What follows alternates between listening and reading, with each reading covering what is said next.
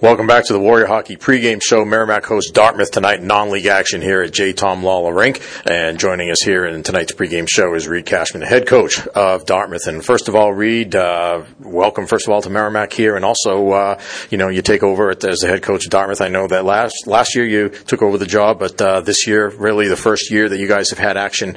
What was it like that strange year last year when you guys couldn't play? And, what did you do to try to make the most of that time last year and getting prepared for this season? Well, it was nice being undefeated. That's for sure.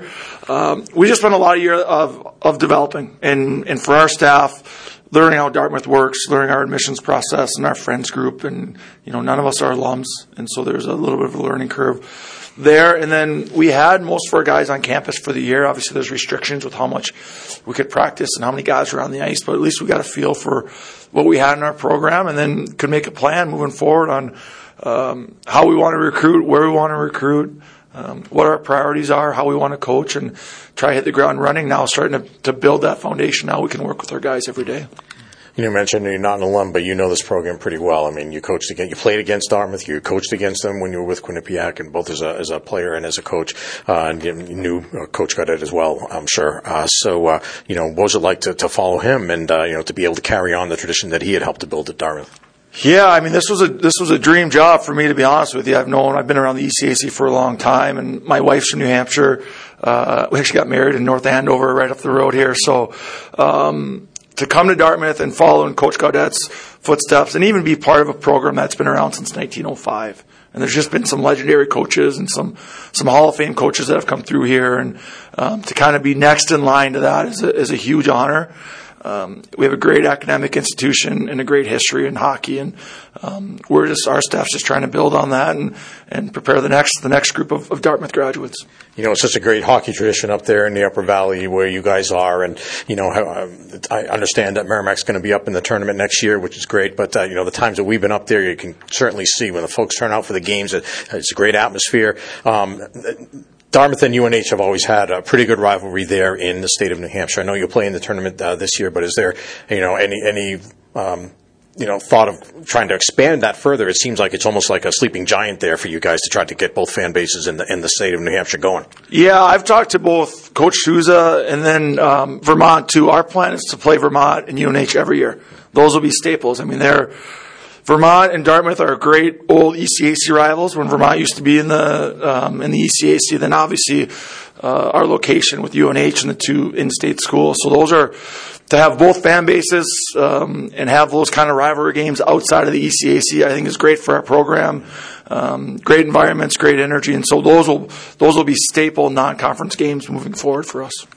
All right, let's talk about your program. You're 10 games into the season so far. First of all, looking at where you thought you might be, understanding all of the challenges you had to go throughout the last year and this year and so on, how do you feel about where you are right now in comparison to where you hoped you would be? Yeah, I think we're probably pretty close to where we thought we'd be. We've been in every game except for the first one.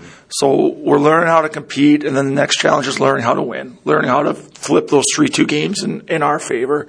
I think there's always been a long-term vision and process of growth and playing through some of these learning curves. I mean, we got 19 and 20-year-olds that are, going against 23, 24, 25-year-olds. And I think one of the challenges for our guys, and they've done a great job of working at it, but the new staff is challenging. So not only have they COVID and a year off, but now they're learning what our expectations are as a staff, where, some of the other Ivies, at least the juniors and seniors, know what to expect. And so that's where there's been a little bit of a learning curve, but we're excited about our kids. We're excited about our program, excited about kind of the path we're on. I think we had 7 games of growth, and then we hit a little bit of a wall the last 3 with Vermont, Brown, and Yale, and our mentality changed, and we started worrying about the result. And all of a sudden, there's some frustration. And so we've been able to regroup. We had last week off, so we had 2 really good weeks of practice. We didn't have school because our finals are done in Thanksgiving. So we had a mini training camp here and to kind of reset and hopefully have a good game tonight and going into the holiday break.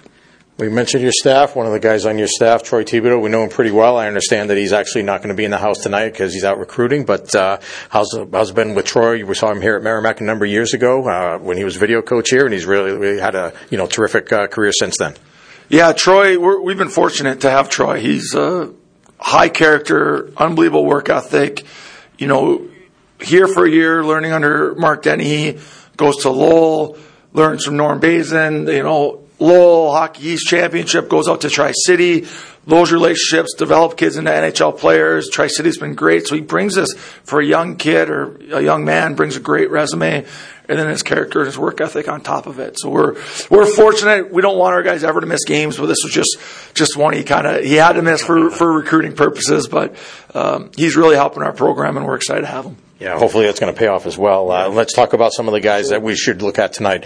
Obviously, Mark Gallant jumps out at us. You know, he's leading goal scorer, tied for the lead in points. How's he been this season so far? He's been good. He was banged up in preseason, so he missed the first couple games of the year. You know, Mark's has potential to be a game breaker. You know, he's big. He can skate. He can shoot a puck. He's kind of your pretty prototypical kid that if you give him some space, he can score.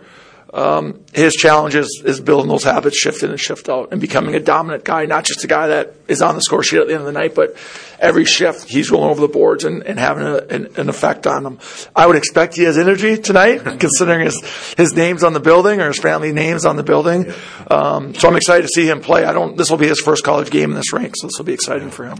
And another guy, obviously, Harrison Markle, you know, he's captain of your club, local guy as well from Andover, and you know, having a captain as having a defenseman as your captain, you having been a defenseman as well.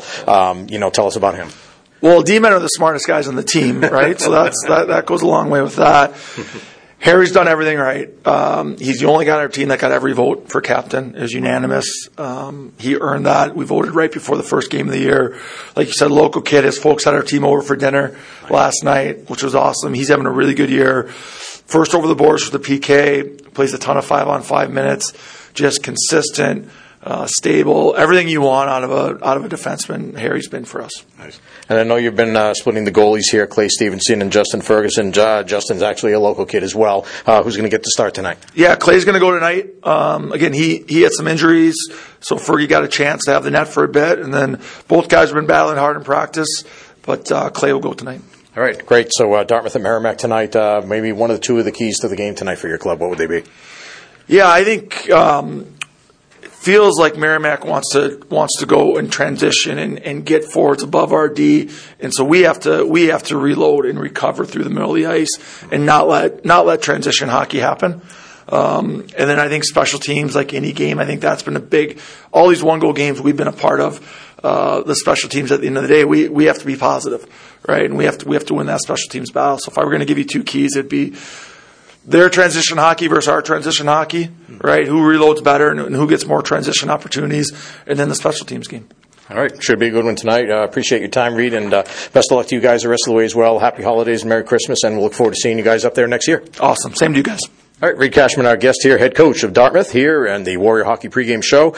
We'll be back with more right after this, and John will have his interview with Merrimack head coach Scott Borek right here on the Warrior Hockey pregame show. This is Warrior Hockey.